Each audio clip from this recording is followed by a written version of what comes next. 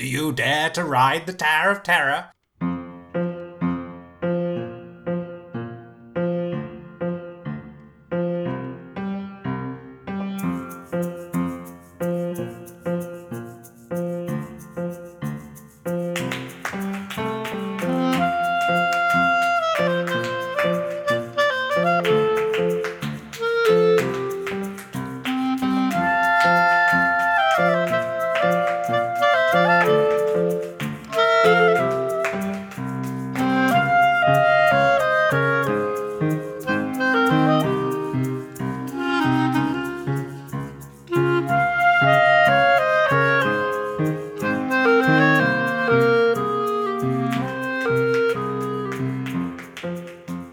Hello, welcome to the Rock Paper Shotgun Electronic Wireless Show. I'm Brendan.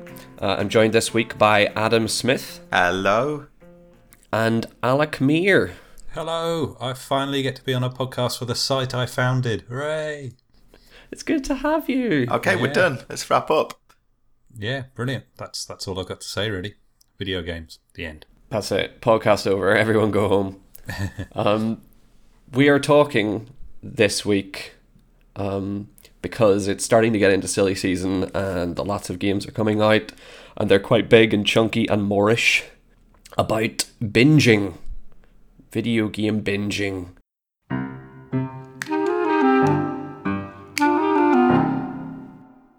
I'm not sure what we mean by this, but I guess we mean games that you just play for hours and hours and you don't, either you set aside the day to do it or you come out of it feeling a little bit dirty and grimy and regretful, but at the time you were having a great time. Is that what we mean? I guess it's video games that you play at the expense of all other aspects of your life, including friends, family, hygiene, and basic ability to exist as anything other than a ghoul hunched in front of a screen. I took it both that way, but also to do with the silly season, the games that you kind of feel like you have to get through, so you just binge them just to get them done, get them out of the way almost as well. But yeah, mostly the former for me, the ones that just suck me in for a long, long time. Okay, so let's think. Is there anything recently, Adam, that's done that to you? Well, my kind of feeling with all of this goes back to the game that turned it into a marketing slogan, which was Civilization with the just one more turn thing. And those are the kind of games that always get me. It's the ones that, and so to be clear, it's not about just Civilization games. Any game where I just want to know what happens next, I find it very hard to turn myself away from.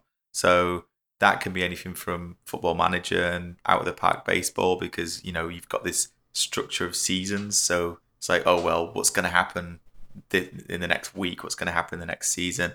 And there's like an ongoing world. Or it can be things like Crusader Kings or Stellaris, where I just want to see what happens with the next war. It's like, who's going to declare war on who? And then they do, and I need to see the end of the war then. So I just find it very hard to pull myself away. So surprisingly, and to everyone's surprise, sports and strategy games for me, which is incredibly shocking. I think something turn-based strategy games particularly share with what we don't always like to admit, but sort of the clicker games and the idle games, is this belief that you're coming up on the turn or the event that's going to finally resolve things, that the degree of satisfaction you're going to get from hitting this particular milestone is going to be so good that you're just comfortable to then turn it off and go and get some sleep. But it's never like that, because during the process of achieving that, half a dozen new things arise and dark hungers arise in you that make you want to keep going and keep going. And Firaxis are obviously complete masters of that with Civilization, and for me particularly XCOM with War of the Chosen has been the main culprit of sleep theft for me lately. See, I don't know if what we're describing then is binging or if it's just chasing the dragon. I guess it's the difference between when it gets you by accident, which I think the idle games do. You know, you load it up, Adventure Capitalist or whatever, and I'll just see what this is like. Then, see, I definitely do. Days pass and you're destroyed, and going into it consciously, like a Civilization or an XCOM, I know what's going to happen to me. I am choosing to binge and to have my life turned into essentially this one thing for the next fortnight, rather than being unconsciously addicted to it. When I was in Poland last week, for the Poznan Games Arena conference, and there was a party every single night, some kind of industry party. And one night I was like, I'm a bit tired and I don't really fancy going to this party, which, you know, would have had lots of good mingling opportunities. And I just got into my head about 6 p.m. You know what? I've got my laptop. I could go back to my room and just play Crusader Kings 2 all night instead. And I did. And that was one that I came out of feeling like I'd very much binged. That was, I'm going to do this. I don't care who sees me like this. If they come in to clean my room, I'm going to be here surrounded by, well, let's not talk about the things you're surrounded by when you play Crusader Kings 2, but surrounded by basically the filth of human let's history. talk about the things you're surrounded by when you play Crusader Kings 2. Well, I nearly said in my bed surrounded by murder and incest, but that sounded really just, you know, that's not the reality of it. It's just the filth of history. That's the detritus. The filth of history. That's its own spin-off podcast series, I'm sure. And you know that was very much a binge. Like and the like I say, the flip side of that is the games I feel that I need to just get through. And there'll be a lot of that. I'm going, you know, we've got Evil Within 2 this week. South Park's coming out. Wolfenstein's coming out really soon. Destiny's out right now on PS4, and I'm playing a lot of that. And I do feel like I need to just spend 8 hours with each one of these things just to roll around in it a little bit. I don't think that counts as binging, though. I think that's just you're trying to get. That's just dutifully piling through something. Oh no, these aren't duty. These are all the ones I want to play. These are all the things that I'd want to play anyway. I'm thinking of it more from the perspective of being not from a kind of I need to do these for work, but like when you get loads of stuff for Christmas and you're just like, I've got too much stuff to play with, so you try and do it all, just cram it all in as much as you can. Yeah, it's not wanting to miss out. It's wanting to have all these good experiences as soon as possible, and the act of trying to fit them in is kind of stressful. But the degree of pleasure you get from it.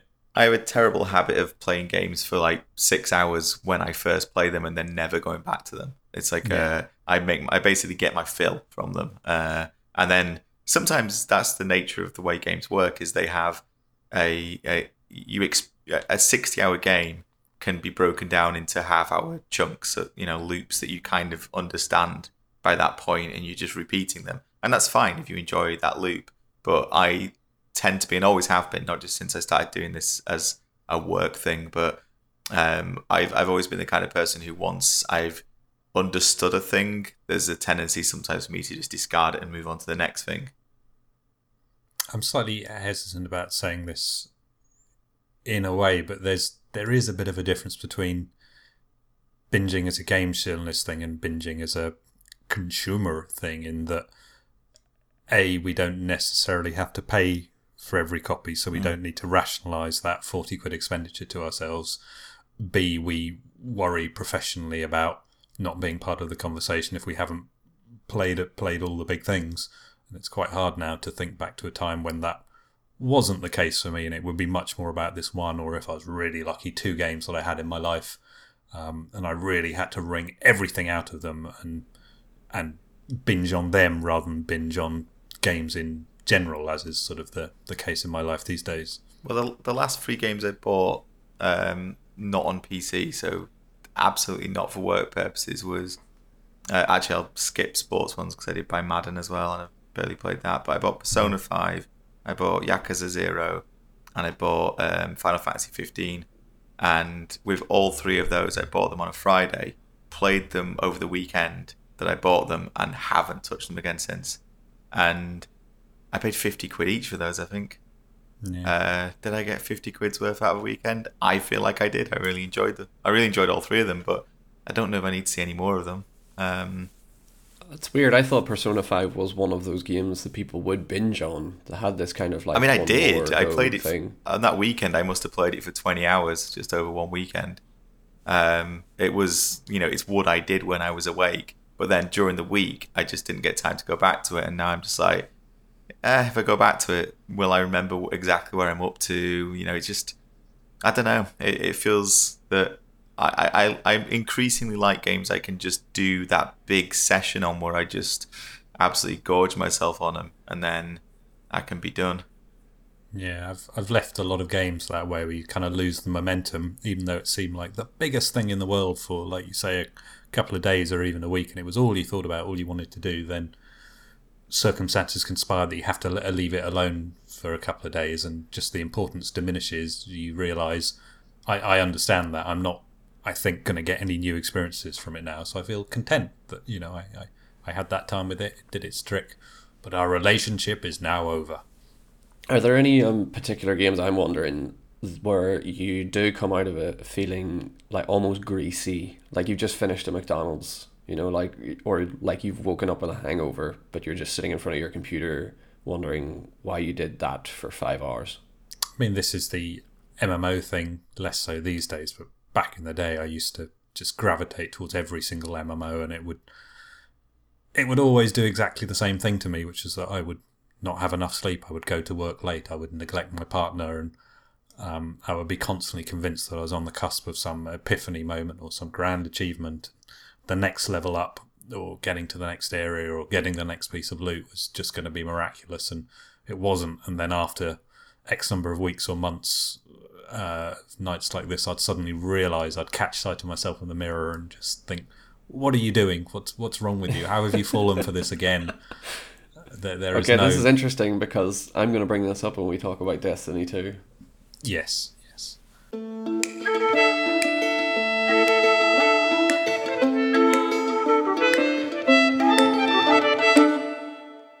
Well, let's talk about Destiny 2 because I just installed it on my PS4, I think 4 days ago. I finally got around to installing it, and I thought, I'll give it a shot. And I was fairly, it didn't grip me with the first solo bit, like this, because I played it before as well. That opening, it's like the campaign opening is quite a long bit where you're on your own, getting lots of plot injected into your eyeballs.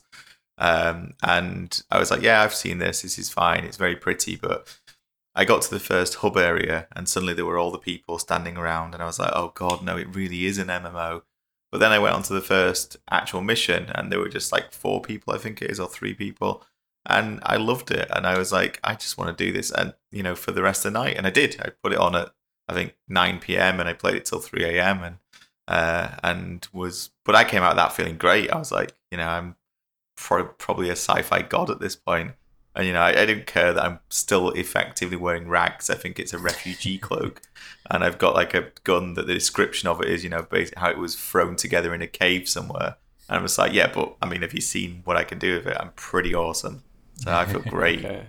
I'll be interested to know how you feel in maybe a week or two. Yeah. Although you do say you play games like this, like for maybe the weekend, and then maybe you're done with it. Well, I've got a bunch of friends already playing it, so I'm going to play with them this weekend. And I've not played with anyone else yet. I've just been playing with strangers, like incidentally. As Alec, actually, we're going to have a feature of Alec's experiences playing Destiny solo, which will be on the site by the time you hear this. And I've had a very similar experience with it in terms of just interacting with people accidentally or incidentally. But I'm jumping in with a bunch of people who've been playing it since it came out. So it'll be interesting to see whether that frustrates me because they're going to be ahead of me. I don't know how that works. Do they have to make new characters? I don't know, but I'm looking forward to it. This was, I will endeavour not to spoil my own feature at this point, but this was kind of the point that I left Destiny 1 alone. I never played it super intensively, but everyone else I know who had it on PlayStation did. And so by the time I sort of finished the single player-ish mission stuff, they were way off into the deep end of raids and endgame stuff. And I could see very clearly what was ahead of me, which was that, again, thinking of what's just over the hill, what you think you're going to achieve, the moment of epiphany that's going to come, and I could see that it wouldn't, that they were essentially still doing the same thing. They just had bigger numbers on their guns, and yeah, they got to see a few bigger bosses and more complex dungeon runs, but it was still the same, and that's the point I just withdrew from the game because I could see I'm going to put all this time in just to remain in the same position, still some voice in the back of my head saying, any minute now, it's going to happen. It's going to be amazing. Everything's going to change because you're going to be level whatever. You're going to have this gear and, it's going to be just this blowout incredible thing. But it doesn't. It just continues. And I couldn't deal with that, really, thinking of just putting all that work in to just continue this self-deception. Doesn't mean it wasn't fun, the process of it, but I could see exactly what was going to happen, and I chose to walk away. And I'm sure exactly the same thing will happen with Destiny 2 as well. See, that exact thing has already happened to me with Destiny 2, because I got it as well, and I played it for maybe a week, and each time I walked away from it, every time I turned it off, I just felt like, what happened during that time that I was playing? I've just got bigger numbers. That's all that I have achieved here. And it just felt like I never felt good about going away from it. I felt like I'd started it because I knew that the bullet to bullet moments were great, but the motivation for, pumping you along isn't. So it really does feel like junk. It tastes good, but it doesn't, or it's like intoxicating. It feels good at the time. Yeah, absolutely. But then as soon as the power goes off, it's like, well, it's 11. What did I do? It's you can say that about a lot of things in life, though. It's whether we want to specifically focus on games or even Destiny, when watching a football match or eating junk food or having that unwise extra pint, and you always know the consequences. What's that? Even after, they say you hear the devil's laughter after sex. It's supposed to be the most important thing in the world for a moment, and then it's over, and kind of so what. My biggest version of the regret is, and I'm not going to talk about a specific game. I'm going to mention a specific game, but this goes for a lot of different games. And I have it this time of year every single time, is with Football Manager, because the thing with that is that I spend a lot of time playing it every year, and that's all quality time. I enjoy it because it's the kind of thing I can have podcasts in the back of. It's not taking up my entire brain. It's not taking up my entire life experience. So it's kind of supplementary to other things, which can feel more or less valuable than it. But at the end of every year, they release a new one, and save games don't carry over. Nothing carries across. The state of the world that you have doesn't carry across. So it's just gone. It's dead at that point. And there's always that point where I realise I've spent, a couple of 100 hours into this, and now it is just, I'm going to uninstall it, and it doesn't exist anymore. None of that exists. It's all completely temporary. With something like Destiny or anything that runs for a little bit longer than that and has more into it, I don't so much mind it. I don't mind sinking the time into it, as long as I'm enjoying the core action of it and the interactions with the people within it. If it's multiplayer, I don't really care. But I guess the regret for me always comes once it gets shut down, once it's gone, and it's just like, oh right, that's because I guess that somewhere in the back of my mind there is a sense of I am building something, even though I know it's all kind of pointless. But I have this thing with XCOM and XCOM 2 where I played the campaigns in both games so many times, but I've only completed those campaigns a handful of times. By complete, I mean literally do the last mission. I've put, dozens, hundreds of hours into each campaign, but there comes a point where I've kind of got everything, and completing the last few missions is somewhat going through the motions, but it also, a bit like the annual upgrade for Football Manager, it kind of just scrubs out everything I've done.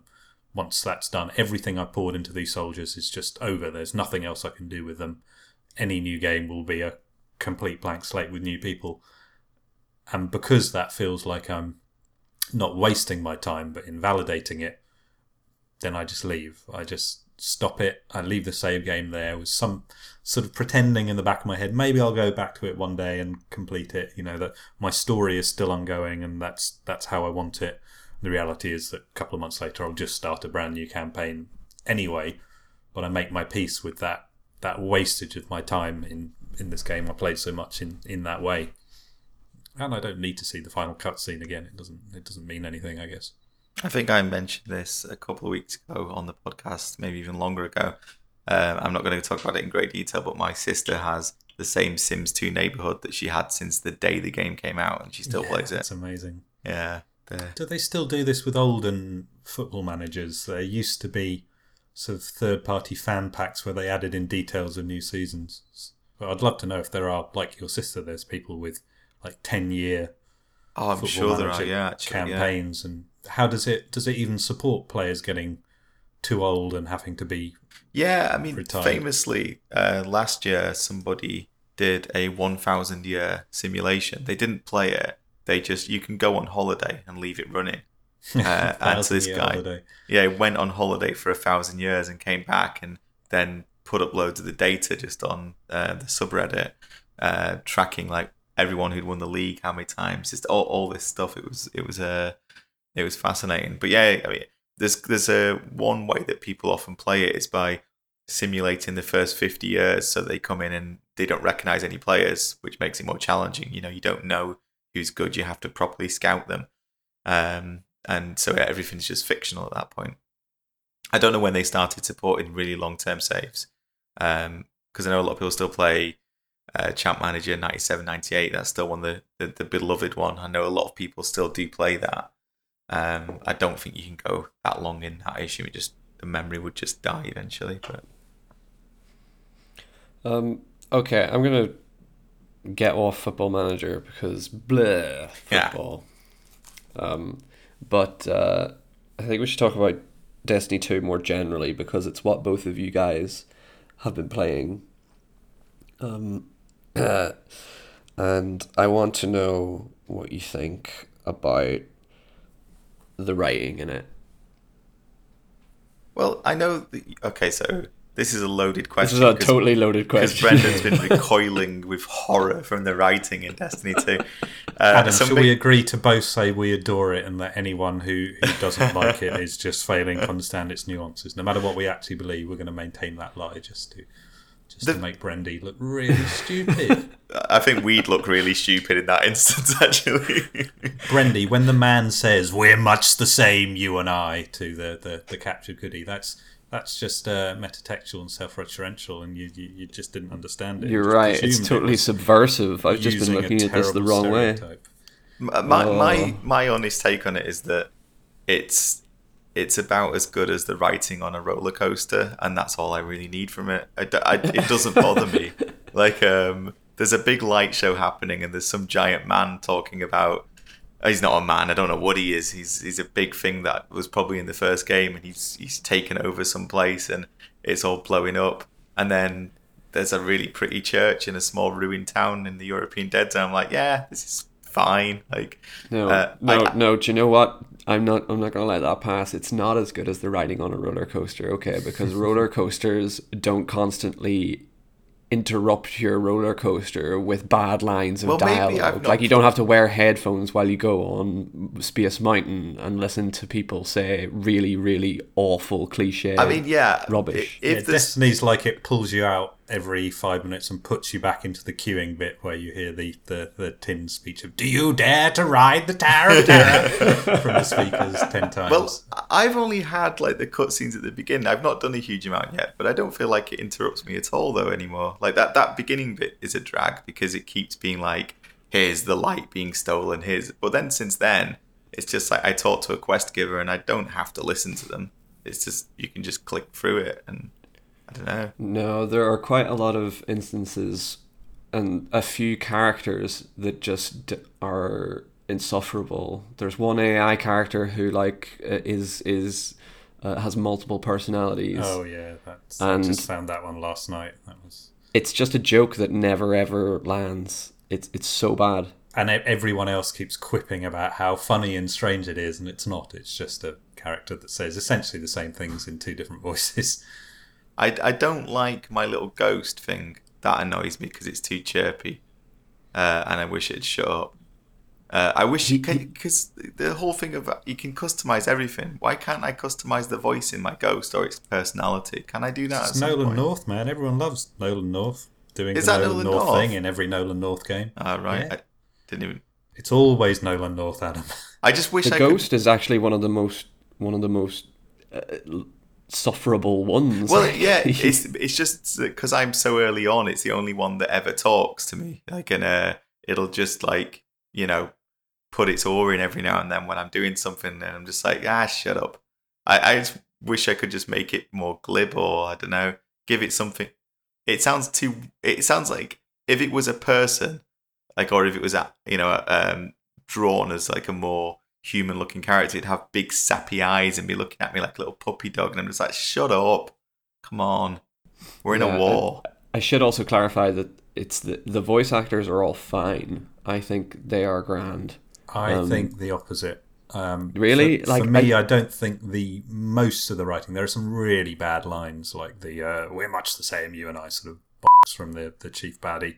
But a lot of the writing is just video game, big action video game, focus grouped into absurdity. There's no depth. There's nothing to think about. It's what a lot of the big glossy action games are like.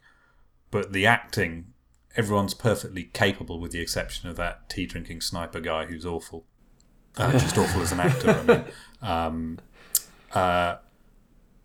but yeah, I can hear the script pages turning, like the leaders of the, I don't even want the Guardians. They just sound sort of pompous and earnest and somewhat spiritual, but line to line, it's always the same tone. There's no variation. Maybe once in a while there'll be a quieter line that's supposed to be reflective, but it's always the same. There's no actual personality. This is what I mean, is that they deliver it functionally, and I think that's fine. But what I mean is that the content of what they're saying doesn't actually, it is so grating that but I think it wouldn't matter if they delivered it well, because... But I think it's Star Wars dialogue. I think apart from a few of the lines we quote from Harrison Ford, most Star Wars dialogue is pretty functional, but it's said in such a way that you kind of believe there's a character saying it. Yeah, but Star Wars dialogue is functional, but it's also...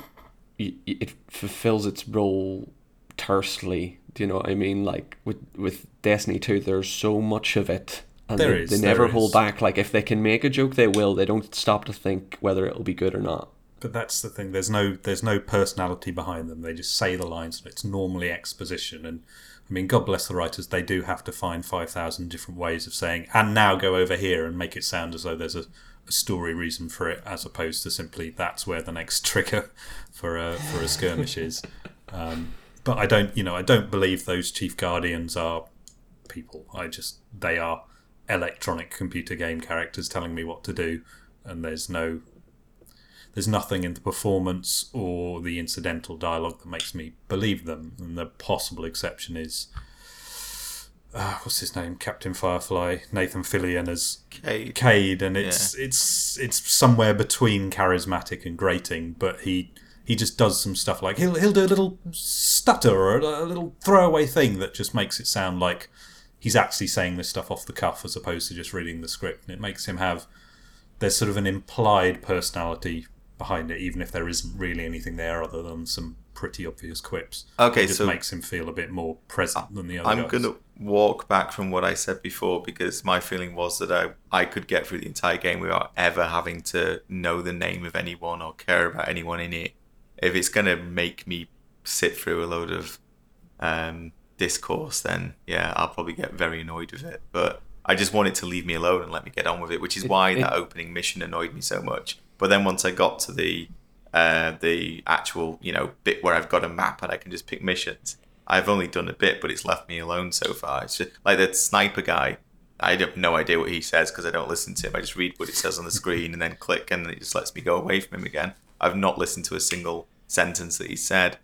But it's not actually. You can skip most of it, but there's 16 major missions over like about 10 hours. Yeah, and there's a lot of cutscenes bookending them, but you can skip most of them. And if you don't care about the story, you're not missing anything, because the game is always the same, which is go over here and shoot these guys. And I think that you don't need a context. I know that it's a very overused term, but in terms of environmental storytelling, it's really, really pretty. And it is, yeah. And like when I see the big thing crashed, I don't know what it is. I don't, I think it's supposed to be a bit of the Traveller. They're saying all these words. I didn't play Destiny 1 at all. None of it means anything to me.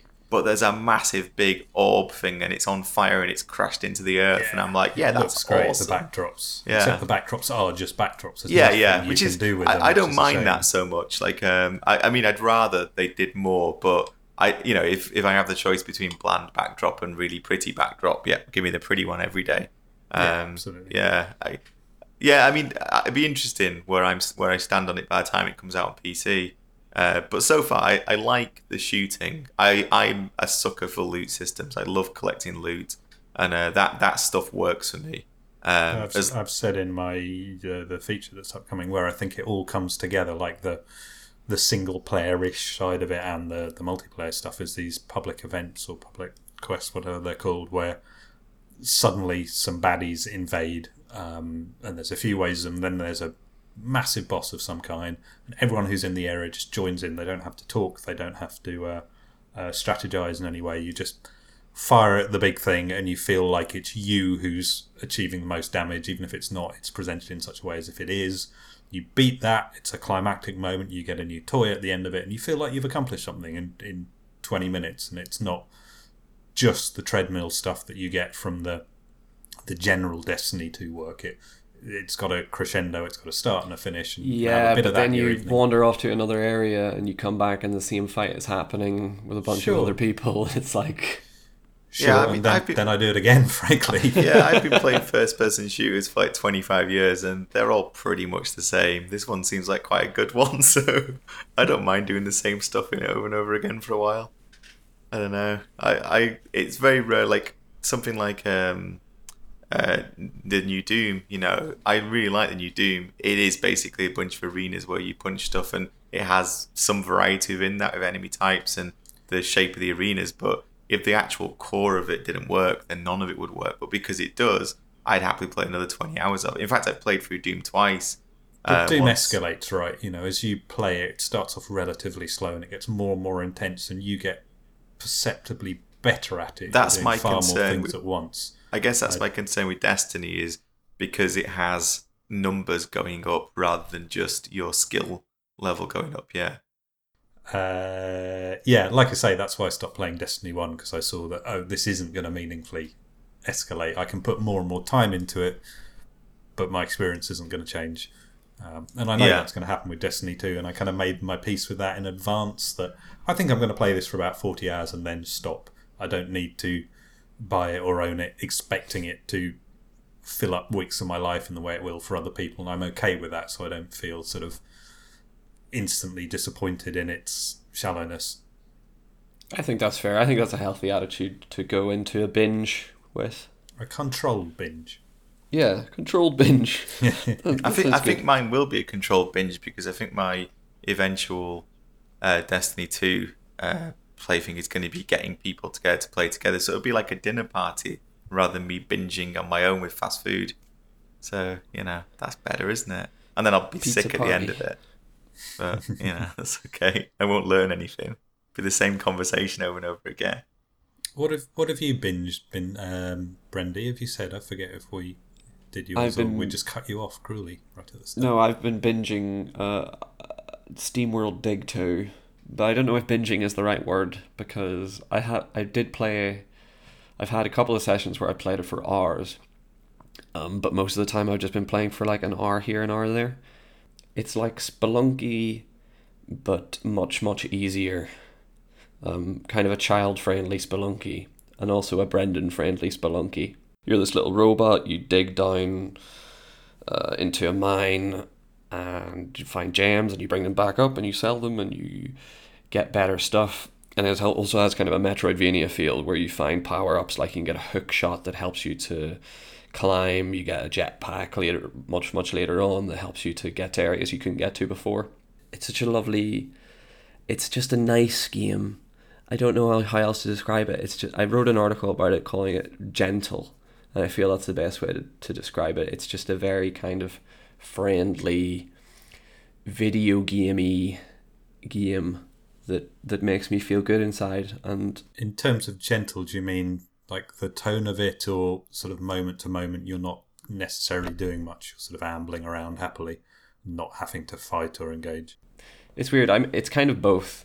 Like, the tone of it is very gentle in that it's a platformer that is very simple. You're looking for your Uncle Rusty, who's the robot from the first SteamWorld Dig, and it's just kind of very childish adventure. You're trying to stop these earthquakes from happening. You're trying to discover what's going on in this town. But then the moment to moment, you are also just kind of having a bit of a dig.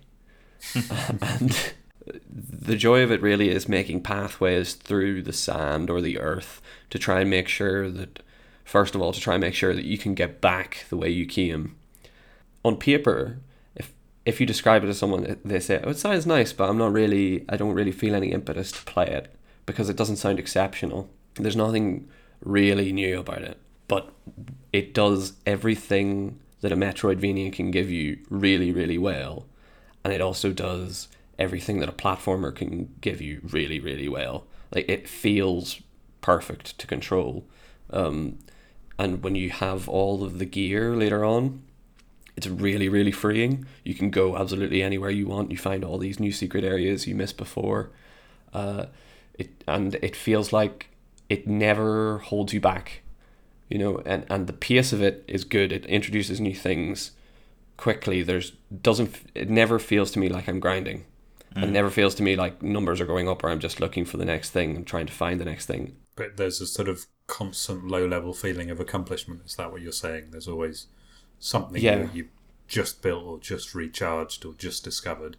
Yeah, like, put it this way, if I walked away from like a 5-hour session of Destiny feeling grubby and a little bit disgusted with myself, I walked away from a 5-hour session of this game like smiling, like feeling like, oh, I'm so glad I got to play 5 hours of that straight. It was great. I hope I get to do that tomorrow. So it's the difference between sort of consuming 20 tubes of Pringles and creating from scratch a 3-course meal. Yeah, or like having that really nice bowl of soup.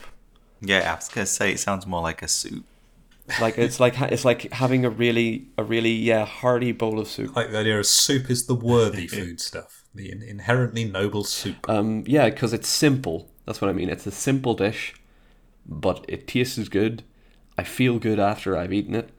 Nobody is bothering me. I don't know how else I can stretch this analogy, but it works. It works really well. I'm really, really liking it. That sounds good. Metroidvanias generally, they're a devil for that binge thing because you're getting new powers and new abilities, and rather than that being the point, at 1 a.m. you go, great, I've got the super missile or the morph ball. Come on, Alec, tell everyone what you've really been playing this week. Come on. Yes, I've been playing Metroid 2: Samus Returns on 3DS, and that's the thing I've been doing from the hours of about 10 p.m. to 1 a.m. late at night. Wait. Are you picking up a Seamus Returns? Yes, but yeah. I'm also thinking about Samus Returns. What is it? I've Samus. Never said it before. I've never actually spoken the name of How do you say her name? Seamus, or I don't know. I've only ever written it. I've never said it. Adam, how do you say her name? I say Samus.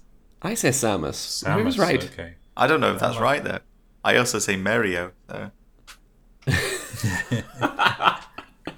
Luigi. See, I'm doubting myself now. I was laughing at you before, Alec, but I don't know if maybe I'm wrong. See, I only discovered Metroid on GBA, so when everyone was talking about Metroid back in the day, and oh my god, it's a woman, would you believe it? I wasn't part of those conversations, so I was only playing it at the point that people had stopped talking about it, so I've never spoken it. And I only ever call her Metroid as well. Like my mum, who every game's computer is called a Nintendo. Like the lead character is called Metroid. I know she's not, but that's just what I've done. Anyway. That's excellent. But yeah, I've been playing that between 10 a.m. and 10 p.m. and 1 a.m. and it's the worst thing I could be playing late at night because you can't put a blue light filter on a 3DS. It's 3D, so it's really stressing your eyes out.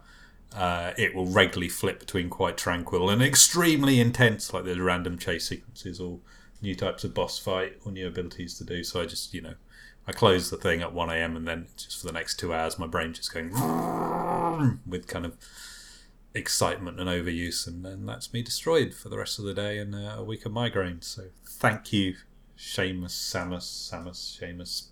You have destroyed me. Good. We can't talk about it too long because it's not a PC. Forget you. Even though we talked about Destiny for quite a while. Well, it's another remake of the same game that was also remade on PC last year, was it? The Metroid 2 AM2R, another Metroid 2 remake. That's right. Also really good. It's a 2D one, unlike the 3DS one. But Nintendo, unfortunately, killed it.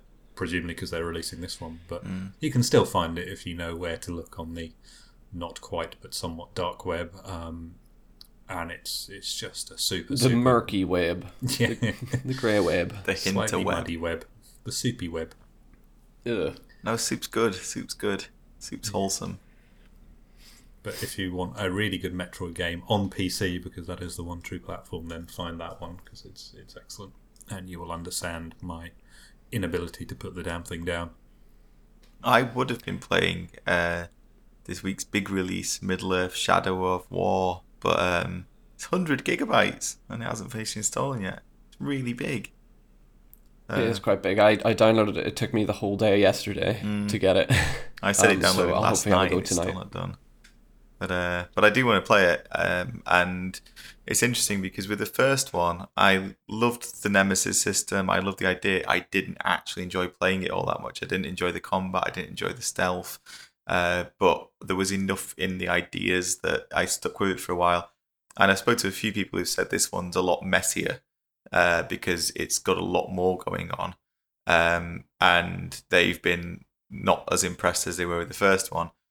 I have a feeling I might like this one more because I tend to like things that are strange and messy more than things that are just, what I've played of it, and it's only been at preview events, but they weren't very controlled previews. They just kind of threw you into it and just said, go and have some fun with it. So they were slightly more honest than preview events sometimes can be. I really enjoyed, just got to do a few Citadel raids and a few defenses and stuff, and yeah, it is really janky, but in a way that is very PC, game, Janky. Yeah, just lots of moving parts, some of which don't seem like they're quite as tuned as they should be, but it's fun to watch it all as it gets a bit chaotic. So I'm really looking forward to it. So in what ways is it janky? Do you mean in terms of controls or sort of I think because the flow? It's strange because it's got the kind of, you can climb up things as if it's Assassin's Creed. The combat's very much like the Arkham games, but you're doing that combat in the middle of battles which have 50 people on one side and 40 people on the other. So you've got allies and stuff. So you're kind of watching this kind of almost tactical battle play out. Very crude tactical battle, but you do get to give orders and decide who's going to attack which bit and which support units you're going to bring in. And then you're in the middle of it doing the Arkham combat with a bit of Assassin's Creed parkour. And you're kind of like, all of this is kind of just about hanging together as one experience, but really it does feel like you could just sit on a parapet and watch it all, and that'd be a lot simpler. It was never clear how much impact anybody else around me was having. It's like you gather all these armies and send them in, and then it's like, but I seem to be killing everyone, and they're just kind of standing there waving clubs around. So I was never quite sure what impact anything was having, but it was a lot of fun. So I'd like to investigate it more. Have you met any orcs that you would like to date? Absolutely, yeah. My favourite orc, and again, this was not in the game as it's been released because this was pre-release, was one of the machine orcs, and they're the ones that have metal bits grafted on like prosthetics where they've lost limbs. And this was an orc that I'd cut his leg off, and he came back with a metal leg and was chasing me down, and eventually he caught up with me, and I just beat him up for a bit and then converted him to my side, and he follows me around just resenting me but working for me. And, yeah. Wait. The question was, you met an orc you like to date. That is not how my dating goes.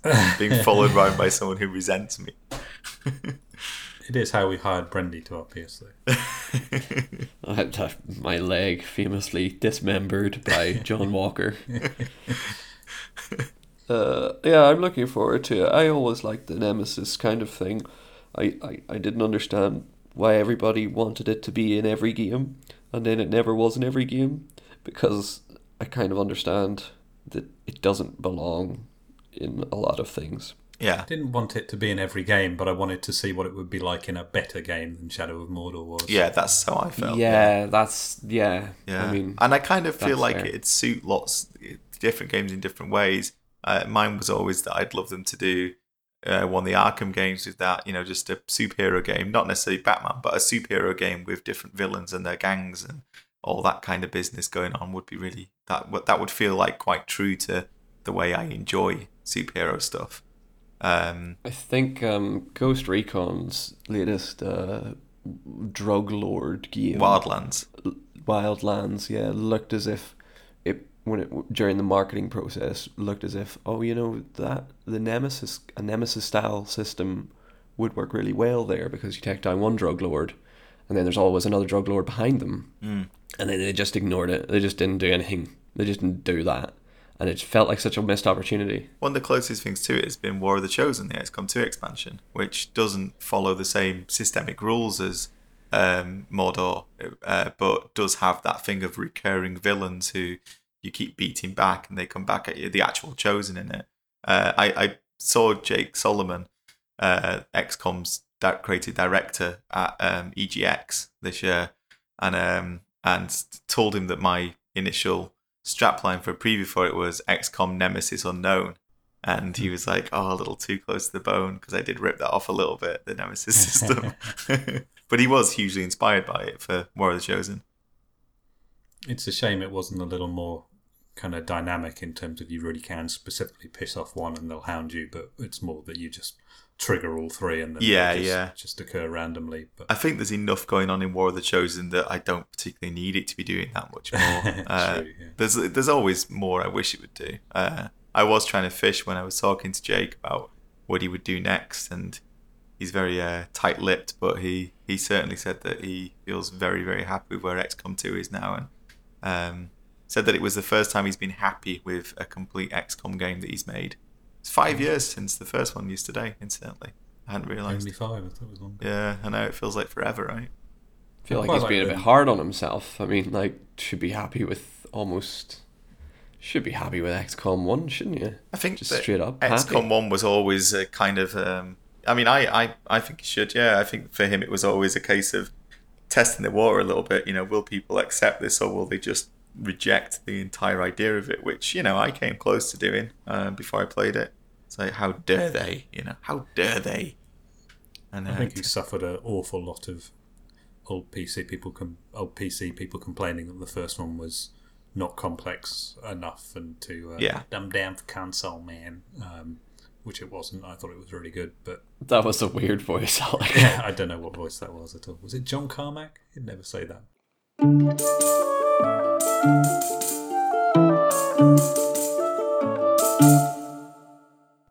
I'm going to break off and go back to some binging, because we asked our listeners and readers what games made them binge. So I think we should take a look and see what they said. Yeah, absolutely should. Some people did, I think, say the same as you, Adam.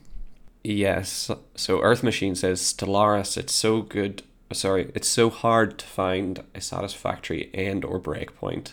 I think that's kind of like the one more go excuse, except it's kind of also like I don't feel like this is resolved. Yeah, I think that's more of a Paradox thing than a Firaxis thing. And Stellaris is the least paradox game in a way, because it's more traditional 4X. But I think what Paradox do incredibly well is they create this idea that the world will continue to have changes in it. So even if you feel like you're in a lull, it's like anything could happen.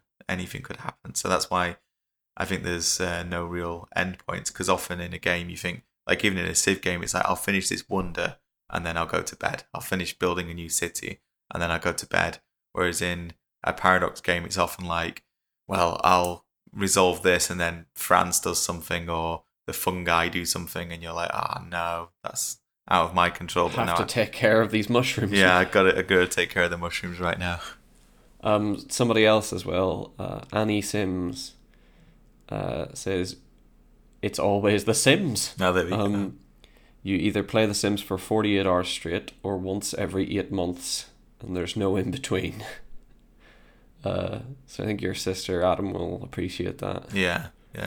Me too. I mean, I love the Sims games. I think they're fascinating, and that is absolutely true.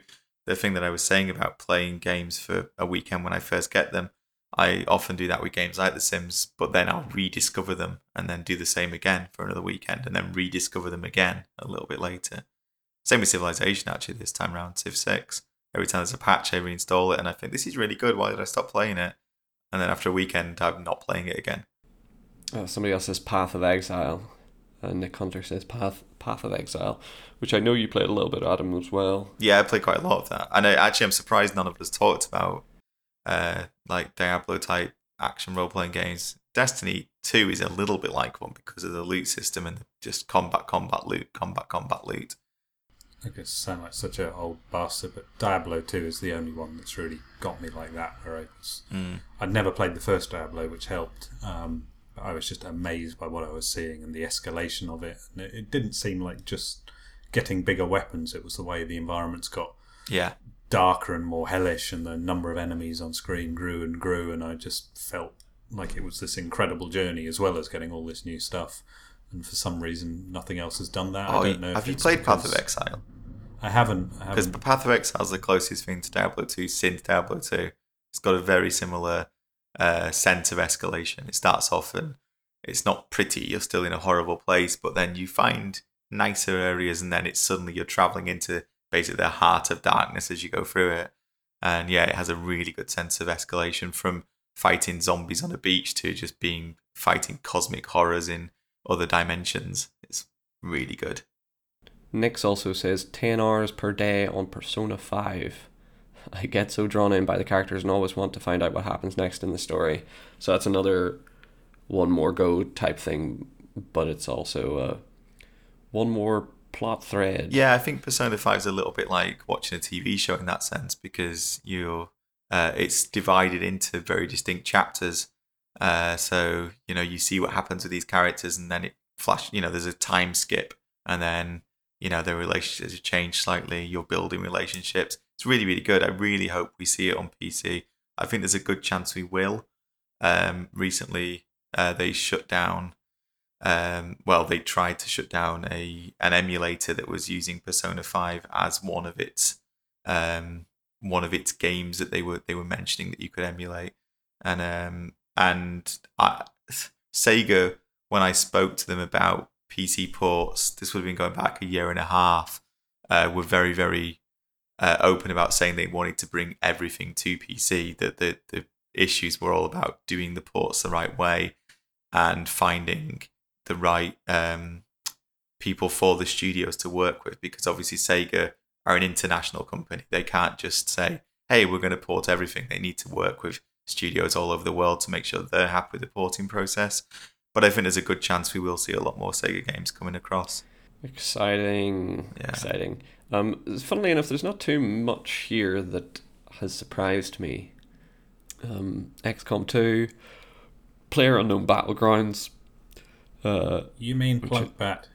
I'm sorry, name. I mean Plunkbat. That's the opposite of a binge game for me. I play it once and then feel so disappointed in myself I don't play it again for another 2 hours. The opposite of a binge game for me, I think, is a game that I can only play a little bit of because it's getting me so wound up. I've started playing Tekken 7, and anytime I fight anyone online, I get so pumped full of adrenaline I have to put it down and go and take a break because it's so... I mean, where you're sort of shaking a little bit afterwards. Yeah, because I just like feel your heart's so gonna explode. Terrified, like my own human body is giving me a fight or flight response to a video game. So that's definitely not a binger. Although for some people I imagine it might be. It was at university, Tekken 2 and 3 we just played all night, but it was, I guess the adrenaline wasn't quite there when it wasn't strangers, because we kind of knew each other's routines and preferences, and you Little foibles. it's kind of more predictable within the match how it's going. It's less seat of the pants, but Jesus, yeah, I missed a lot of seminars because of Tekken, and it was glorious. It was You and I should have a Tekken fight, Alec.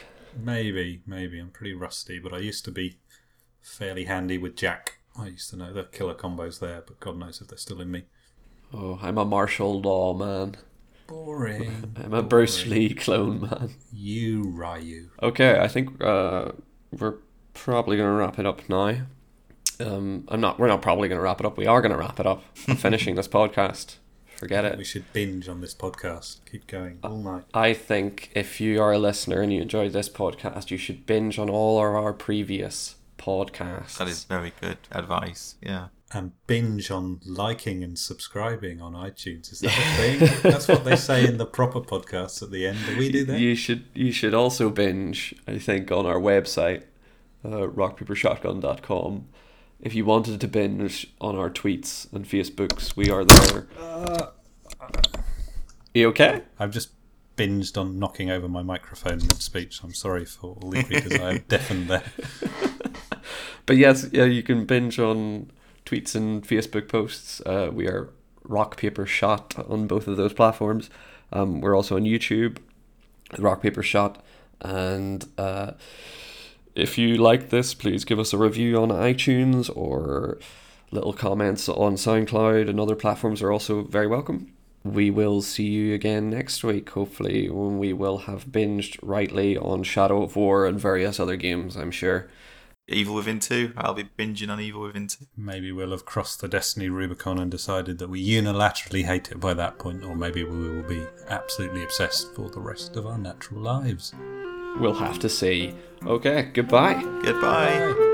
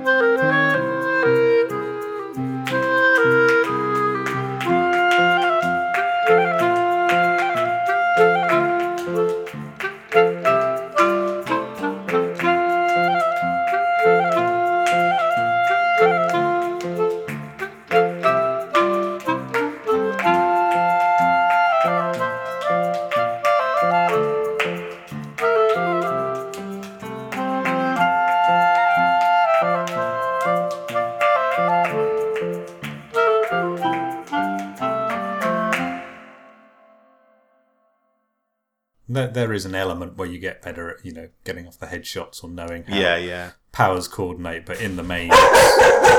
Whoa! Sorry, 1 second. The dog is a big Destiny fan and is not happy about this criticism.